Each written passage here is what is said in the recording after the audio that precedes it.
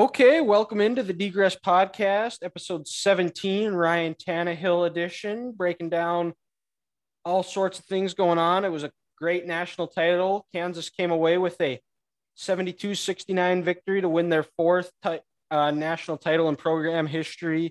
It was a great game. It was back and forth. Carolina, they did get off to a little bit of a slow start, but they kind of settled in and ended up going up by 15.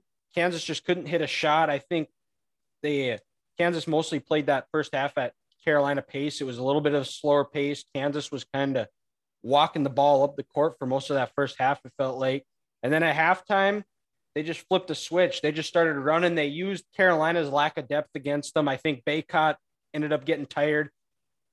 Kansas did a great job defensively, limiting to Carolina to 31% shooting, forcing Caleb Love, who's been just doesn't seem to be able to miss all tournament, to 5 of 21 shooting, and just Remy Martin, huge off the bench. It was a stepped up. He was very up and down tournament. He only had 5 in the semifinals against Villanova, but hit some big shots. It seemed like at the end, that's who they were going through. And then McCormick was able to get a big shot at the end to get a win. It was a great title game. It was a great year for Kansas. And some other stuff. Masters going on. Tiger is back. MLB season starts today. We're recording this on the 6th of April, but it's going to be released. This is April 7th in the morning. So we're talking a little bit of a day ahead. So when you're here listening to this, it'll be opening day for the MLB season. The NBA playoffs a little bit are approaching, and we got the NFL draft only about 3 weeks away. So to help break it down, Grant Caster is back again. Grant, what were your thoughts on the national title game? It was a great game. It was a game that college basketball, I think, needed, because the first year back in front of the fans, they were able to showcase the pageantry that is the Final Four. When you put a basketball court in a football arena, you're able to get 2 blue bloods with fan bases that are going to travel like no other to fill it up, 70,000 people. And again, just kind of show why, excuse me, my opinion, March Madness is the best all-around event in sports, because you had the last 2 games of the season were just incredible.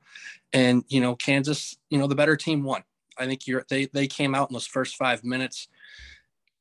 They came out with an attitude, and Carolina took that first punch. They got on the canvas, but they came back up. And as we've seen this last month of March, Carolina, they're a special team, and they're not going to go away from anybody. But Kansas, they kind of regrouped at halftime. And like you said, I think Carolina's lack of depth really came back to haunt them, because when you look at some of the numbers for Carolina starters, Andrew Baycott, he had 38 minutes in this game. Caleb Love, 36 minutes. Brady Manick played 36 minutes after he got hit in the head 2 or 3 times. RJ Davis played 40 minutes.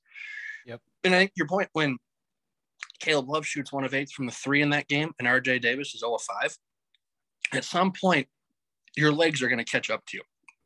And you're going to miss those 3-point shots that Carolina was hitting all tournament that made them this awesome, nice little Cinderella run. And you compare that, like you said, Dylan, Remy Martin, 21 good minutes on the Kansas bench. His legs were fresh. McCormick, he played 29 minutes. His legs were fresh. And then, I think in the second half, Kansas, they finally attacked the basket. They were settling too much for jump shots. I think they were feeling a little confident after playing Villanova, hitting all those threes, and they thought they could do it again. And they said, you know what? Baycott's got a bad right ankle. Manick's not athletic as us, so we're going to attack the basket and try to get some easy points. And they really wrapped it up, hunkered down defensively. Abaji, he only had 12 points in the title game, but he really shut Caleb Love down. He was huge. He had a huge and one that I can't remember if it tied it or they went up, and he didn't. I mean, he was at that point he was like 2 of 7 from the free throw line. He hits that, they go 3 of 8, but I mean, he had timely buckets.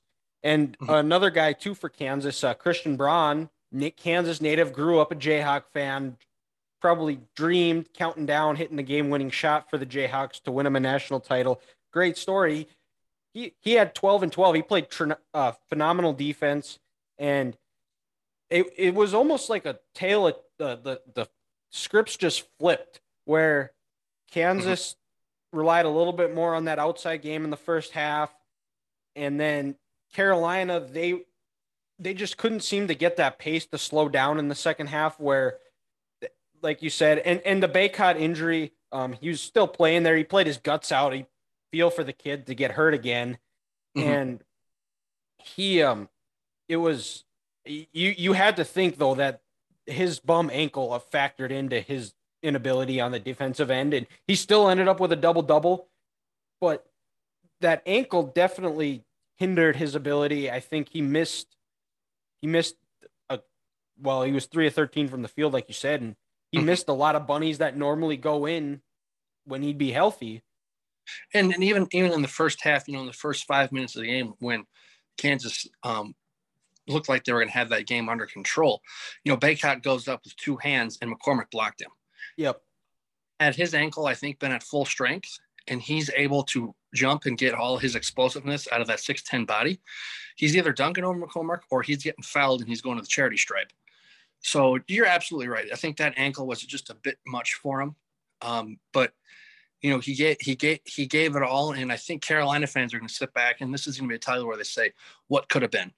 If we had a healthy Baycott, and then if they just, let's not forget Puff Johnson, huge off the bench, 9 points in the second half, took a big charge, 11 points on the game. If they could have just had another bench player, come in and deliver a little bit, that could have changed the game. But then also, Caleb Love, when you shoot 1 of 8 from the three and 5 of 24 from the field, maybe give some of those shots to Manek or RJ Davis, because Brady Manek shot 4 of 8 from the field and 3 of 6 from three. So if Caleb Love would have maybe given the ball up a little bit more, maybe Manek could have continued to get hot. And with how close this game was, that could have been the difference. 4 points, another 3 and another layup that Manek has. And guess what? Carolina, they're your national champions. Yeah, and Love's 3 at the end, I was watching it and I was standing up like thinking it was going to be good. And it's a game of what ifs. You have to think, because it looked like Manek was going to be open off that screen, but if he fell down and it forced Love to shoot it because Manek wasn't there. And I just by watching it, it looked like he was going to come off the screen and have a good look. And Manek doesn't need a lot of space.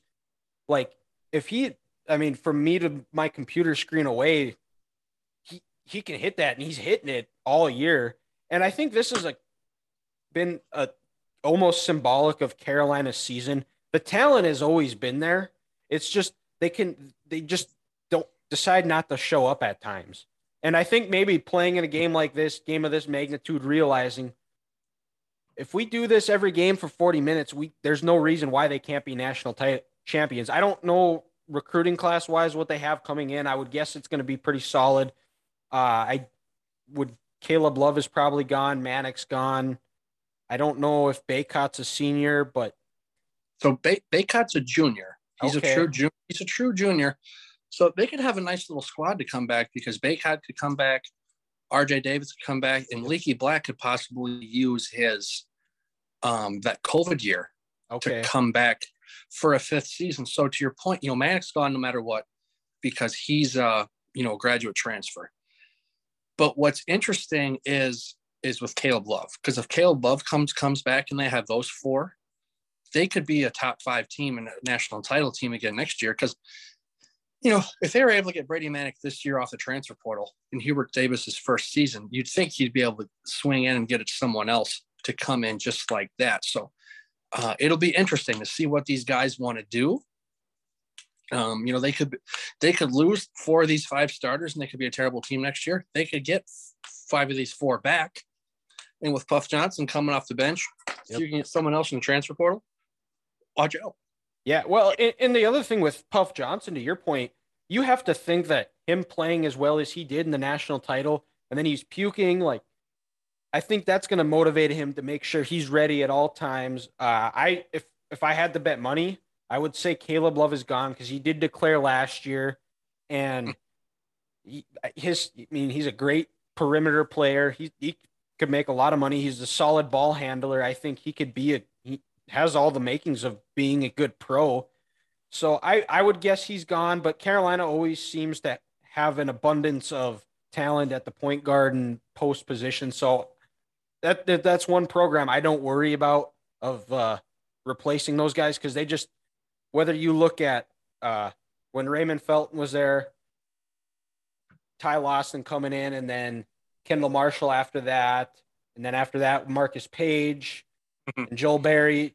They just seem to always just funnel guys through Well, and, Kobe. Colby White, and then Yep.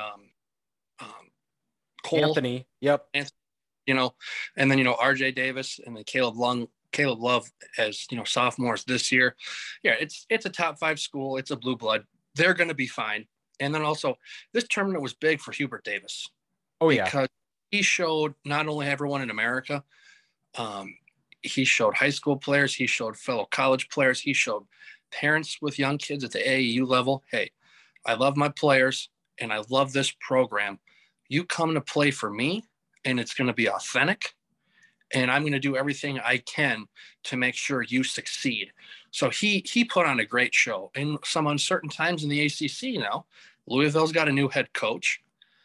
Virginia's not what they used to be. Can Shire be the guy now that Coach K's gone and Duke? We don't know. We know the talent's going to be there, but you got the talent doesn't mean you're going to win a lot of games. I mean, there's a lot of college football coaches who get fired every year because they have a top 10 class, but they can't coach. So Carolina could be right where they need to be in the ACC, like you said, with some uncertain times, Coach K retiring, and then the show they put on in this tournament this year. Yeah, absolutely. And let's switch gears over to Kansas. They've got plenty to replace for sure. Abachi's gone. McCormick, I think, was also a senior. Both those guys. These are both experienced teams, but Kansas, they probably have a good recruiting class, but there is some speculation they might not be able to be competing in the tournament because have some level 1 like 4 or 5 level 1 sanctions. I think that's actually what Mark Emmert was saying when he was handing Bill Self the trophy was enjoy this one because you're not getting it next year. Well, and also Mark Emmert goes the Kansas City Jayhawks, and it's like, no, they're in Lawrence, Kansas. Mark, you should know this. You're the president of the NCAA. I thought that was kind of funny. Well, hey, I'm surprised you don't have you didn't print off a little Jayhawk logo underneath your Kansas City Chiefs sweatshirt and just tape it for our YouTube or for people who are listening to the podcast and can't see the video version, which is on YouTube. So make sure you go subscribe to that. Just get a little plug in there. But Grant does have, he's rocking his Chiefs camo hoodie and the Kansas City Jayhawks, which Lawrence isn't too far from Kansas City. It's about 30 miles or so. No, it's a lot closer. I mean, the University of Kansas is a lot closer than University of Missouri. It's just by those state lines, people associate the Tigers more with the Chiefs. But, for me, I think Kansas, they're going to be just fine until the NCAA comes out and says, hey, you're not allowed to participate in a tournament next year. Or Bill Self, you're going to be suspended for 8 games for, the wiretap that they got him for the recruiting violations and everything like that. They're going to be just fine because it is Kansas. They're a blue blood. They're going to put more people in the NBA. And especially some of these graduate transfers, I think they're going to make their money in the transfer portal, this upcoming year. Because like you said, you get a guy like Remy Martin. If you're a, conference player of the year at a smaller school, like that young kid out of Wake Forest this year, why wouldn't you want to stay in the Power 5 and then go to Kansas? Yeah. And play for Self, and then also play in a system where you're going to go fast on offense. You're going to be able to, it's kind of like an NBA offense. You're going to go fast. There's a lot of motions. They surround themselves with perimeter guys, only one big man. If you have a shot, Bill's going to let you take it. So I think they'll be just fine. But we'll see. The NCAA could come in and say, no, you guys violated some serious rules, and we can't do this. And they could pay the price for that. And who knows? This championship could be like the Louisville one in 2013, where it's stripped out of the record books. But for me, that doesn't mean a whole lot because they played a game and they were the better team and they won that title. So we'll just wait and see. Yeah, and another testament too is we need to talk a little bit more about Remy Martin, who is graduate transfer from Arizona State, goes from averaging about 35 minutes about 33 minutes a game his last 3 years using that COVID year, and goes from, let's see what his points were.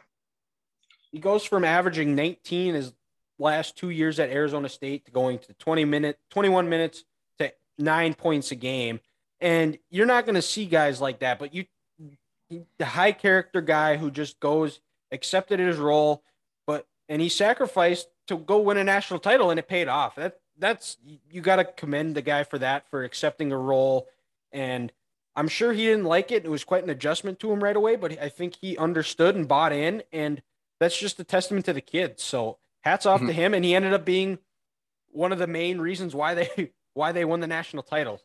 Well, yeah, and when you shoot 4 or 6 from 3, and you end the game with 14 big points. I mean, and they were tough shots too. And they were tough shots. The biggest one that sticks out to me was when he caught it in front of the Kansas bench. He's falling right out of bounds. Shot clock running down too. Shot clock's running down. And he puts it up and he hits that big 3, and it's just like, to win a national title, you need players like that to step up big off your bench. And also, that's why Bill probably went out and got him from Arizona State.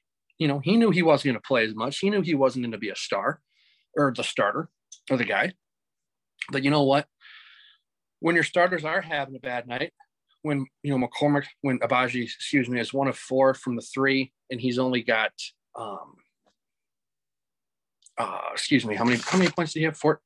12 points. 12. Yeah, you need guys like Remy Martin and Braun to step up and attack the basket and get your team buckets. Yeah, absolutely.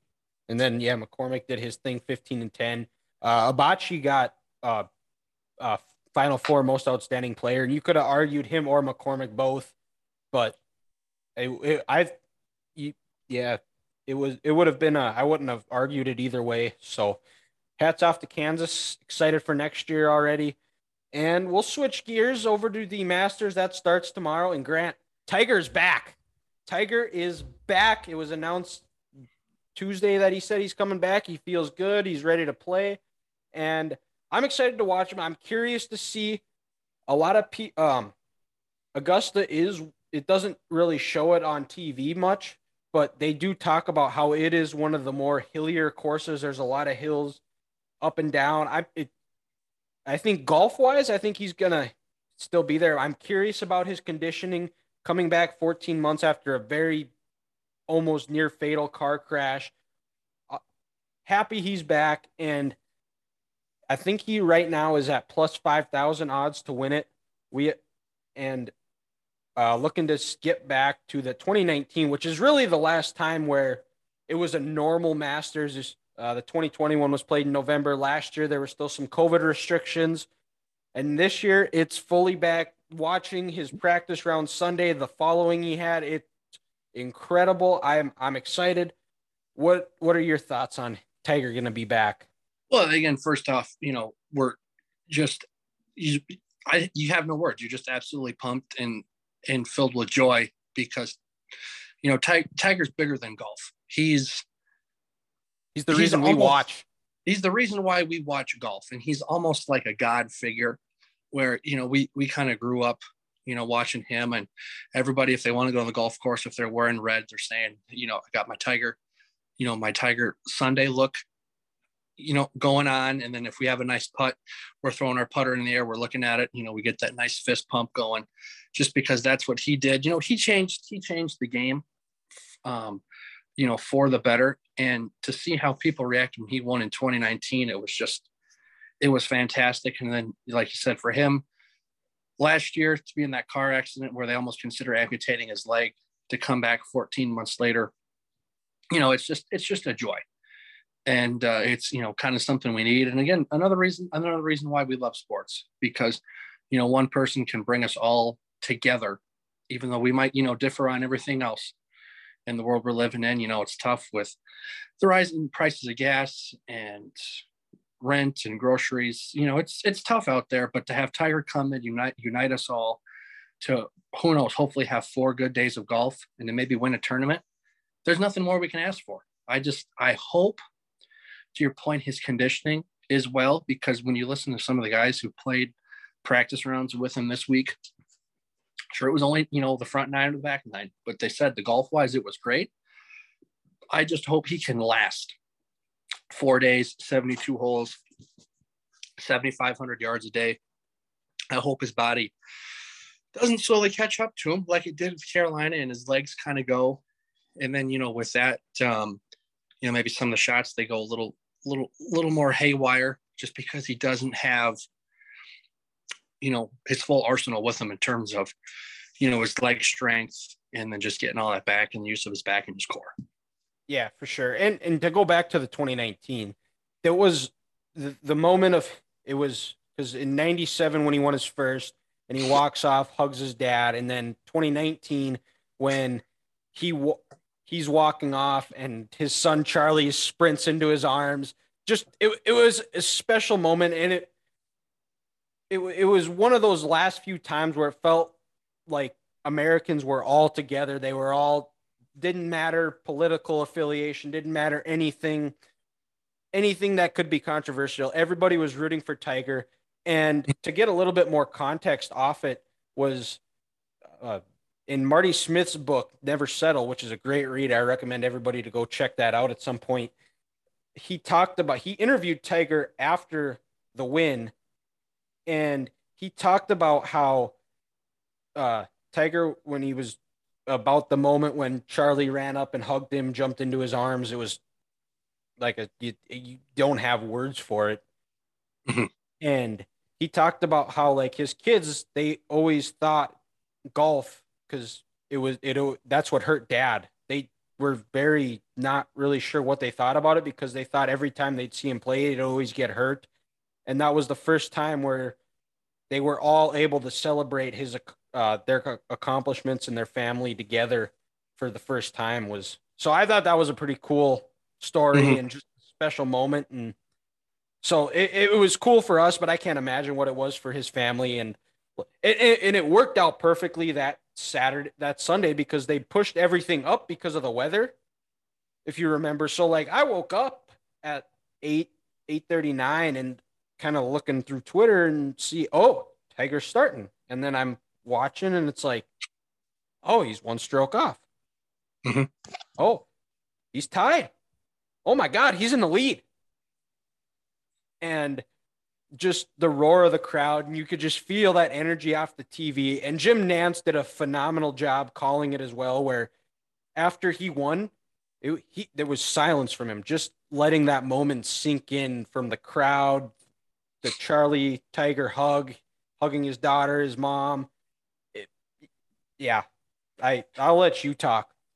Yeah, and I think, to your point, that's some of the best announcing jobs out there, is when on these big moments, when announcers, when they just go quiet. And, Joe Buck's book he wrote in 2016, Lucky Bastard, he talked about some of his best announcing moments of his career. And the one that pops up right away was the 2001 World Series. First game in New York after the attack on the World Trade Center. And that was when, President Bush came in and he landed in center field, Air Force One, sprints to the mound, throws a strike as a first pitch. Yankee Stadium is going crazy, but after that, he was quiet going into commercial. And then I think, the Diamondbacks, they came up in the top half of the first and they went 1-2-3. And then after the end of that first half, top of the first, he was quiet and he just let the crowd take over Yankee Stadium and just let it all soak in. And, for 3-4 hours that night, these two teams are going to give America some peace and some calm with that. And then also another Joe Buck moment like that was the Minneapolis Miracle. Yep. I was just going to say that. Catches the ball on the sideline. You see Marcus Williams take his teammate out, and all you hear is, Buck go, Diggs, sideline, touchdown, Vikings win, and you're just calm. You let the pandemonium and let the celebration take over. don't make this moment about you, because it's not. No one's going to remember the announcer. So just let the action on the field or the course, be what people remember from that moment. Yeah, absolutely. Totally agree. And just a little bit more on the Masters. There is a local North Dakota Fargo native, Tom Hoagie, is going to be there. He tees off at, I can't remember the exact time, but he's excited. He got his first PGA win this year out at Pebble Beach, I believe, down out in California. Was able to qualify for the Masters. It's a cool local story here. I have a little bit of wager on him. He's at plus 15,000 to win through a little bit on, so I could get a good payout. But excited to watch. It's going to be exciting regardless. Hopefully, if Tiger's in it, it's just going to add another level of excitement for the Masters.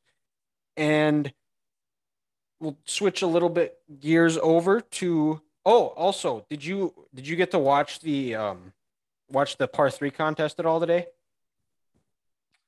I did not. Okay. So you haven't seen this Tommy Fleetwood shot then? No, I haven't. Did he skip something across water? What? Yeah, he skipped it across water, and I'm in a group chat with my dad and my uncle, my uncle is a former golf coach, and he coached boys and girls. He's won multiple state championships, and I sent it to him, and this is what my uncle goes. He goes, "It's actually not that hard to do. Just hit the ball with cut spin, so it is like skipping a rock on the water. Top spin will make it dive into the water. However, hitting it a couple feet from the pin is pretty amazing." So really, Grant, all we got to do to get it is to get a ball to skip like a rock is we just got to get cut spin on it. Well, all we got to do, all the hell we have to do now is figure out what the hell cut spin is. Once we figure that out, it's easy. That's a bunch of hogwash, because I'm going to tell you right now, when I'm skipping a rock across a lake, I'm lucky if I get 2 bounces. Right. How the hell am I supposed to learn what cut spin is and get a golf ball going across water, 15, 20 times, tat, tat, tat, tat, tat, tat, tat, up to the pin? Just get out of here with that nonsense. Right. Well, and that's the part where they're professionals. I get a little excited when I see them like just completely duff a shot and do something that's like, yeah, I do that. And then the next shot, I'll do the same thing because I'm pissed off about it. And then those guys, they'll go 5 feet from the pin. So but yeah, to your point, when they're in the tee and, they're cranking away and it goes 50 yards to the right and you just hear, what the hell? It's like, this is relatable. This is why even the pros do this, and this is why we play golf. So you're right. It makes you feel good about yourself and your game for a split second. Yes. And we'll switch over to switch gears over. MLB season starts. A lot of questions about not happening due to a lockout, but for some teams, Twins were supposed to. Their game got postponed to Friday. So what are your initial thoughts on the baseball season? I'm excited. I'm really excited about the Twins this year. Last year was a season you just burn every single memory ingrained in it, because anything that could have went wrong for the Twins, it did. I like some of the steps they've gone in the pitching. We'll see how the season goes. Maybe they'll be able to add a reliever or two, maybe strengthen that starting rotation. Hopefully they can avoid injuries. I think the talent's there to make the playoffs. And the first step, I don't care if they even lose a playoff. I just want, walk before you run. I want to see them win a playoff game first, because I think that's so ingrained in the Twins players' head that we haven't won a game since 2003. And I think they just need that first one to win to get that kind of like, okay, we're not, and I don't think they think that they're cursed, but in a sense that's all back there in their head, where if they lead or, they just freeze or tense up. They just need that one win. And I think after that, it's going to start, they'll develop that confidence and see what happens. Well, and to your point, I was at the Twins-Yankees game in 2019. The last time the Twins, they made the playoffs during the COVID year for 2020, but no fans were allowed at Target Field. So the last playoff game that they allowed fans in was the 2019 series against the Yankees. And it's one of those moments where it's just engraved in the players and us fans' head, where we have a a spot in the top of the second. It was still 0-0, I believe. Bases loaded, 1 out. I'm thinking, let's go. This is the Twins' opportunity. That would have blown the doors off Target Field. Blew the doors off that place. We're going to take it from the Yankees. We're going to win this game. It's going to be a 2-1 series. We got some confidence going. I can't remember who was up to bat. He hits an absolute rope to right field. And I'm thinking, oh, yes, this is going over Judge's head. Let's go. We're not going to clear the bases because it's going to go off the wall, but it'll be 2-0. We'll have runners on second and third. We're going to take this, grasp the opportunity. The Judge catches this laser because he's 6'7". It's the only reason he caught that. I remember I remember that too. And I just remember letting out a loud F you, Aaron Judge. Oh, yeah. And you're sitting back and he's like, he looked like Jordan, the Jordan logo when he caught that, because it took all 6'7" of him and his probably 6'6", 6'7" wingspan to catch this ball. And then Sano comes up the next batter and he pops up to shortstop. And I remember thinking into my head, that's the game right there. If we couldn't get him then, that's the game. We can't get by these guys. It's just something about this organization. But, to your point, I like the Twins roster this year. I like this team. I don't know if they can compete in the Central in terms of winning it, because the White Sox are a very good baseball team and they bring everyone back. But they've already started to get a few injuries, though, too. So, and the baseball, or, well, for that matter, all sports, it's just a cyclical thing where if you get an abnormal amount of luck one year, or the breaks fall your way, create them, the next year it's that much harder where something's going to go pear-shaped. And the White Sox, they had basically everything go right for them. So I think they're going to come down. They've already had a few injuries, and outside of that, there's not a whole lot. I don't think the Royals are very much. Guardians, they just signed that shortstop for big money, but and they needed that, because that city and that organization, they were so cheap for the longest time, to finally sit back and say, you know what, we're going to keep a franchise cornerstone in Cleveland. They needed that, but their roster besides that, still not that good. I think their payroll is still right around $40 million. So, the Twins, they have it this year. And then also, I'm also intrigued by the two Los Angeles teams, are the Dodgers and the Angels of Anaheim. The Dodgers, the rich get richer. They signed Freddie Freeman. They really have no excuse not to be in the NLCS again this year with that lineup and that pitching staff. But with the Angels, if you can get a healthy Mike Trout back and a healthy Shohei, can they finally get in the playoffs? Again, for the last 10 years, Angels, they've had no pitching, and they're going to continue to go down that road. But with Shohei and Trout, and I believe they still have, I still think they have Justin Upton. Yep. Are they going to outscore enough people and win some games in a down AL West? Yeah. And the Mariners might be the favorite. I might put them as a team that I think might win the West this year and get back to the playoffs, who have the longest playoff drought. Mm-hmm.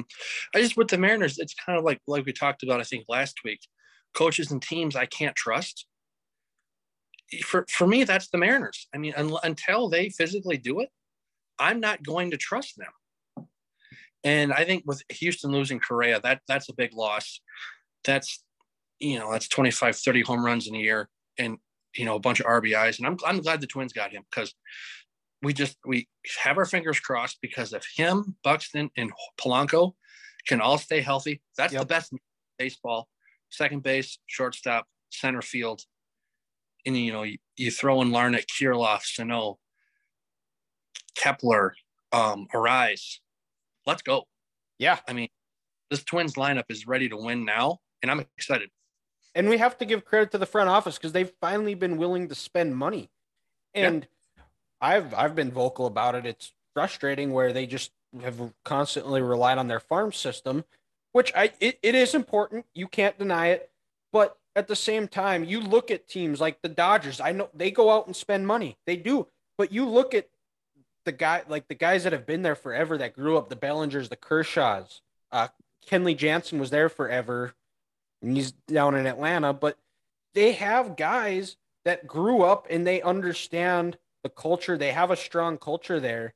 And even the Yankees, all the years they were winning, they had the Jeter, the Posadas, the Riveras. They had guys that have grew up in the organization and they bought into the culture of what their respective teams were.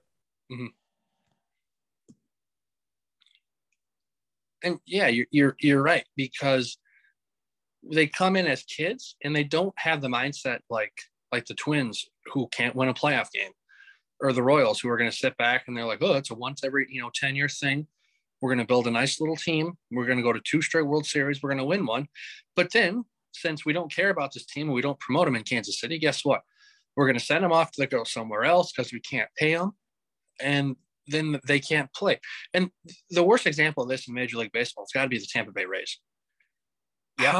How many World Series, division titles, and playoff appearances do they have to go to for that owner to finally fork up some money and say, let's build a brand new stadium here, in St. Pete, Tampa, the city of Brandon, Gibsonton, Riverview, somewhere in that area, because you've had the Buccaneers win a World Series. Super Bowl, excuse me. Yep. The Tampa Bay Lightning go back-to-back Stanley Cup champs. The Rays were in a World Series 2 years ago. What's it going to take for these leaders down in Tampa Bay to get around this baseball team? And sure, it's Florida. It's nice. It's the summer. There's a lot of other things to do than go to a baseball game. But with the people you have down there, if you can get people outside, maybe get a retractable roof on there, or build something like the Dolphins have in Florida where you can keep your fans cool. You're telling me they wouldn't want to go and they wouldn't want to watch that? It irritates me that the Rays are being so mismanaged with how good they. Yeah, it's very. I'm not a Rays expert, but they just seem, the owners there, they give off vibes of they just want to make enough to turn a profit, and they're good with that.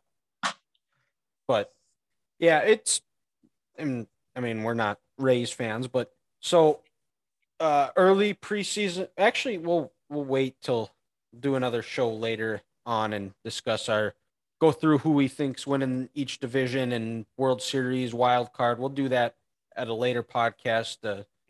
Maybe something next week. So we'll move over to NBA playoffs. The Lakers were were eliminated last night, and they signed Russell Westbrook, and who could have saw that going wrong? Me. I'm pretty sure I told you and Ethan that in our group chat. Oh yeah. People should listen to us for NBA stuff more than these other idiots. And we are not NBA experts. We're not NBA people any at means. all. It's just I think we do a good job of understanding culture and understanding Russell Westbrook, as talented as he is, he's all about Russell Westbrook. He's not about winning. He cares about triple doubles and triple doubles only. And they basically brought him in because the guy, I'm not going to dispute that the guy plays his ass off. Like he competes every night, but at the end of the day, he cares more about averaging a triple double than he does winning games. And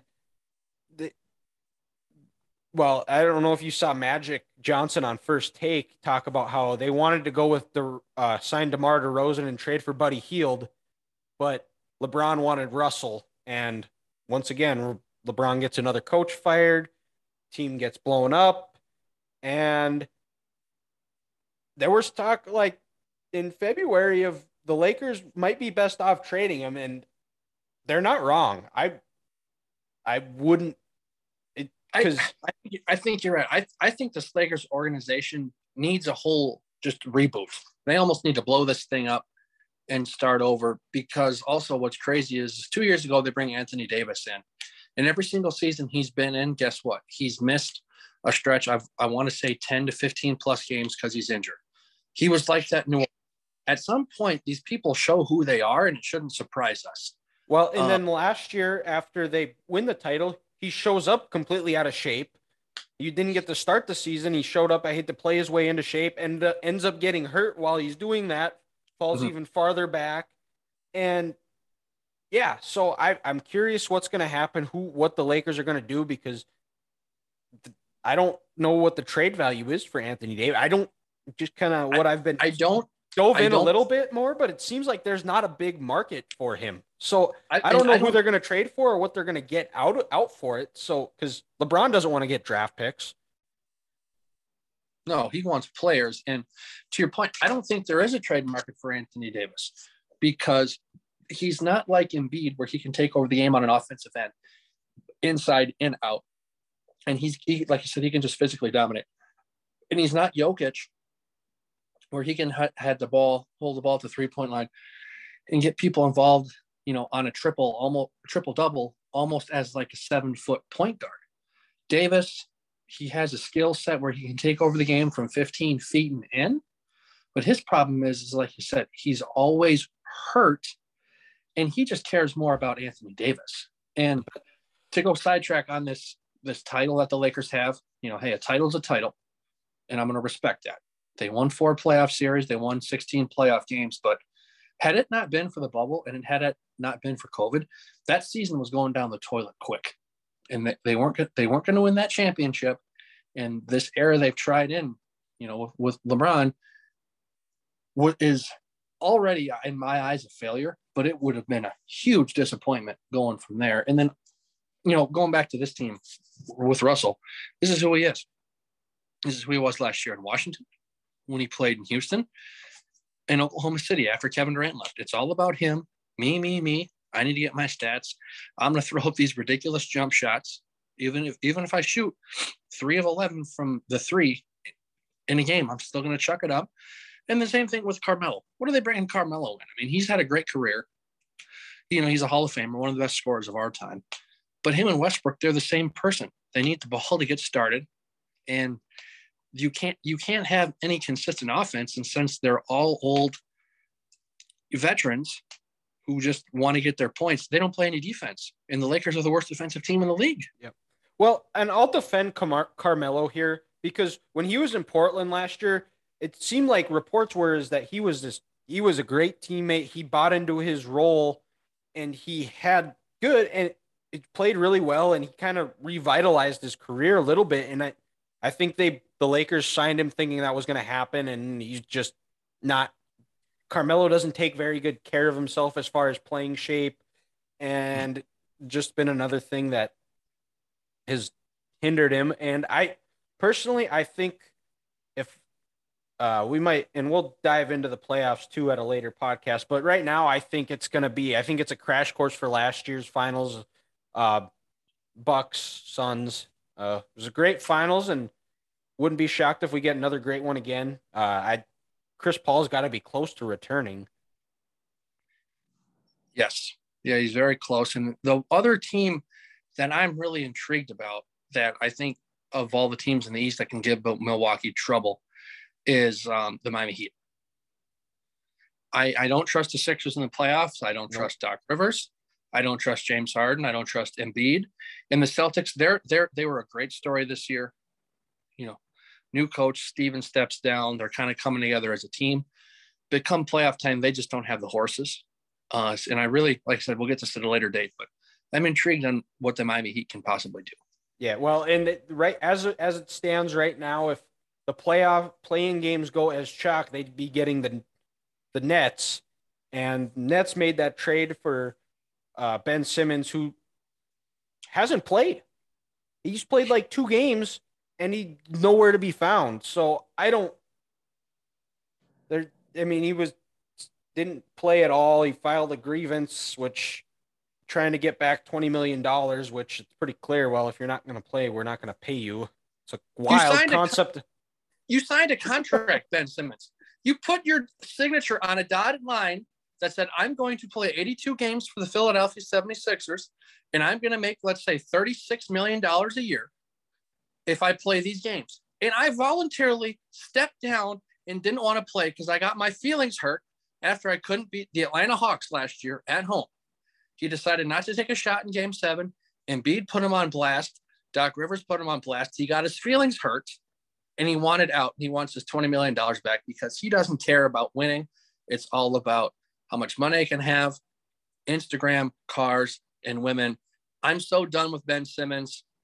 Just get him out of the league. Yeah, well, Grant tells it he's a former offensive lineman. He tells it like it is. That's why we're friends. So we will yeah, that's enough NBA talk for the week. And well, let me finish, go back to the Lakers a little bit. I don't know if you've been watching Winning Time. It's the story of the Lakers. I talked about it in an early podcast. It's John C. Riley is out there playing Dr. Jerry Buss, and it just shows the from the Lakers then to what the Lakers are now. It shows how great of an owner Jerry Buss was, the passion that man had for basketball. Like, he was a visionary. He didn't care about what it cost. He wanted to build a winning team, and he did it. Like, it was like from the coaching to who he hired, and then it just shows like that guy was a staple. He was a function. He was a hands-on owner, but he was also hands-off to where he let the basketball guys do basketball things. It's a great show. I recommend anybody who's listening to watch it because it shows. And I used to be a guy too that just hated on the 80s basketball about just it was unbearable to watch. There's some clips out there if you dig deep that it's hard to watch, but those guys loved the game of basketball. They weren't playing to get Instagram followers or buying. I mean, they loved basketball for the game of basketball. There's a lot of these guys, it seems like today, they like basketball for what it gives them. They don't have a pure love for the game. That's my biggest takeaway from I've rewatched The Last Dance, and I've started rewatching the old 30 for 30 of the Lakers Celtics series in the 80s from watching the Winning Time. And then I also just got the Showtime book by Jeff Pearlman that I'm going to start reading at some point too. But that's kind of my biggest takeaway is the difference. And I understand because my dad loved, like, if you want a conversation with him, you just bring up 80s and 90s basketball with the Bird, Magic, Jordan. I understand it because it's, yep, the Pistons, like, because those guys loved basketball, and it shows in the way they play. And again, to circle back, that's why I'm intrigued with the Miami Heat, because that's an organization who does it the right way. They have guys who love the sport. Lowry, Jimmy Butler's a bit of a head case. We know that here in Minnesota, but you know what? He gets after it, and I like watching people who love what they do, and they love what they do. And Jimmy Butler loves the game of basketball. Like that, absolutely. Don't get that twisted. Yes, he can be a head case, but he's in a good structure right now because the Wolves, I mean, you live in Minneapolis, so you know all about their dysfunction. The Sixers, there's a reason. I mean, anything that Jimmy Butler has said, it's been proven true after he's gone. True. Mm-hmm. And Spoelstra's tremendous coach. They got Pat Riley in there. Like, they have just a strong culture. Udonis Haslem, who's been there since before we were born, probably, it feels like. Still doesn't play a lot, but, I mean, he's basically a player coach. And we talk about culture all the time on this podcast, and you can't talk about it enough because it shows true. The teams that win the titles usually are the ones that get along the most. They have a strong culture. They hold each other accountable. And when someone's not living up to those standards, they've got leaders on that team, player leaders that are going after them and getting them to that level they need to be. Exactly. So we're going to switch gears here. We're going to end the show here. And we introduced this segment last week called Curveball of the Week. And nobody knows what it is. So Grant, take it away. Mm-hmm. So I got two this week, if that's all right. Yeah. So the first one, we're going to kind of tie in with the second topic of the night, the Masters. It's a little golf question here. So it's a two-parter.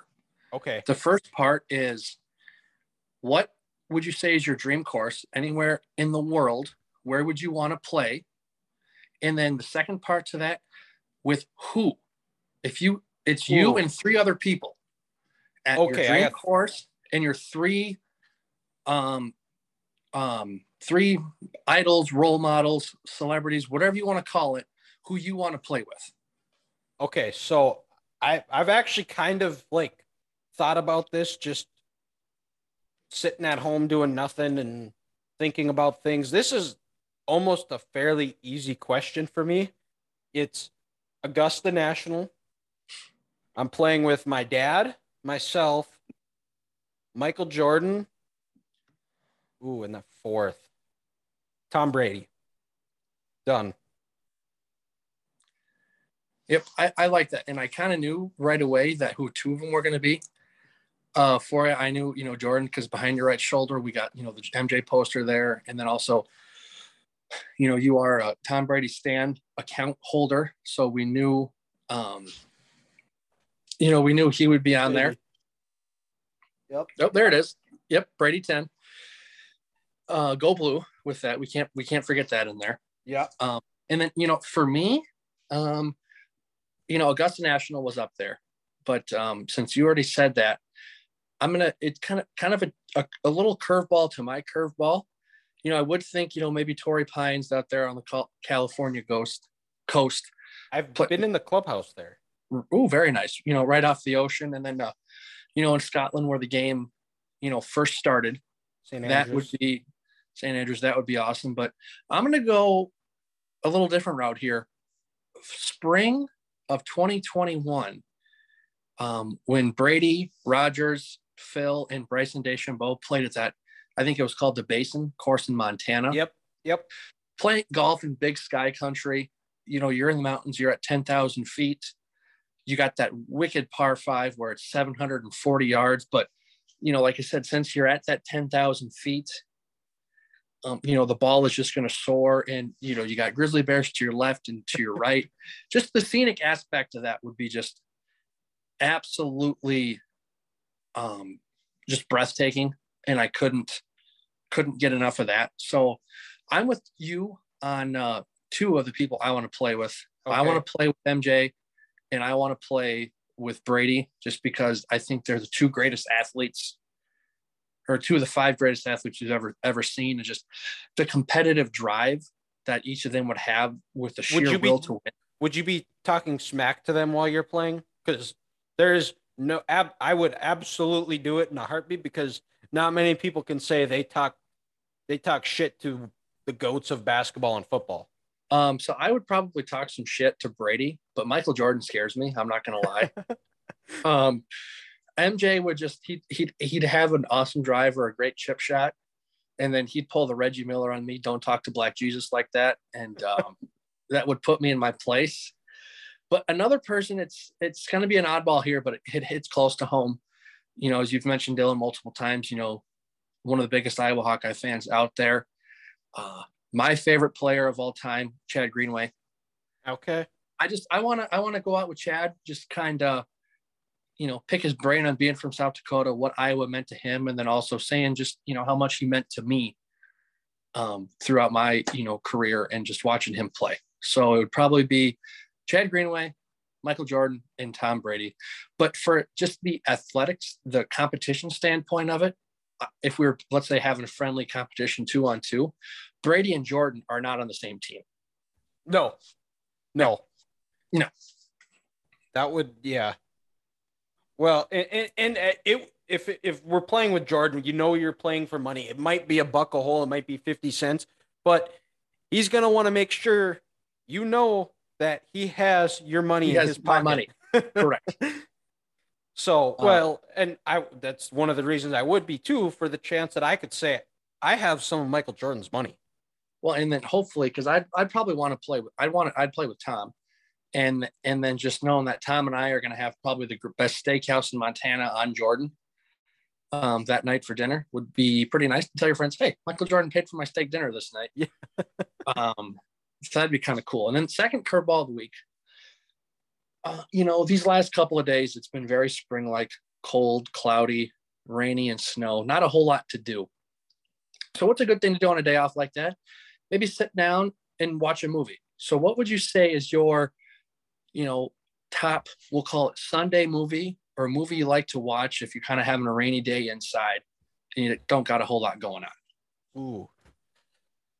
Ooh, that is a tough one because man, it's well, because that can be tied into to a Hangover Sunday movie too, where I'll partially fall asleep. So, ooh, I don't. I'm trying to think here because usually I go with the classics. I'll go with like probably my favorite movies, which Rocky Four, The Godfather, Casino, one of those movies. Maybe Rocky Four because it's not as long, is a little bit more action. Godfather, it's a great movie. It's a great film. Actually turned 50 years old this year, but it just wears on, and sometimes when brain activity isn't fully there, you kind of doze off. But so yeah, I'd probably say Rocky Four. Okay. And yeah, for me, probably my two favorite movies of all time are actually, I think, the top two movies rated on IMDb, and it would either be Shawshank, or The Dark Knight. Oh yeah, that's another one too. Yeah. For me, I think my favorite acting job someone's ever done in a movie besides Denzel is get that fucking clown out of here. Is what Heath Ledger did as the Joker. He took that role and he gave everything. Unfortunately, he gave everything he had into it, and it's such a great movie with the storyline and the soundtrack and Christian Bale as Batman and just every other thing that's going on. It keeps me on my edge. When it was in theaters, when I was in high school, I saw it 3 times. I probably watched it on Netflix once a month on a day off when I got nothing else going on. So for me, the best Sunday movie would be The Dark Knight. Yeah, you can't go wrong with The Dark Knight. That's all that could also be tied into if it's on one of those movies that you're gonna sit down and watch. Yeah, it's one of those where you stop everything you're doing and you watch it. Yeah, ties into that Sunday not doing anything and you just scroll through the channels and Dark Knight. Okay, yep, that's what I'm doing. Exactly. So, all right, that's all we have for this week. Make sure you tune in next week. We'll see who we get back on. Haven't decided what the plan is. Probably talk some basketball, some MLB. So, Grant, thank you for joining us, and we'll talk to you next time. Yeah, we'll talk to you next time I'm on. Thanks for having me, Dylan. And we're back. Good stuff as always. Thanks to Grant for joining me. Hopefully Ethan will be able to join us next time, recapping the Masters, previewing the upcoming MLB season, and whatever else we decide to talk about. Make sure you are following me on Twitter, Instagram, and TikTok at The Degress. You can find the Degress podcast on Anchor, Spotify, and iTunes. The video version of the podcast is available on YouTube under my name, Dylan Gress, or if you search the Degress podcast, make sure you're subscribing there as well. Please like, rate, and leave us a 5-star review. It might get read on the podcast. That's all I got for this week. Gress, out!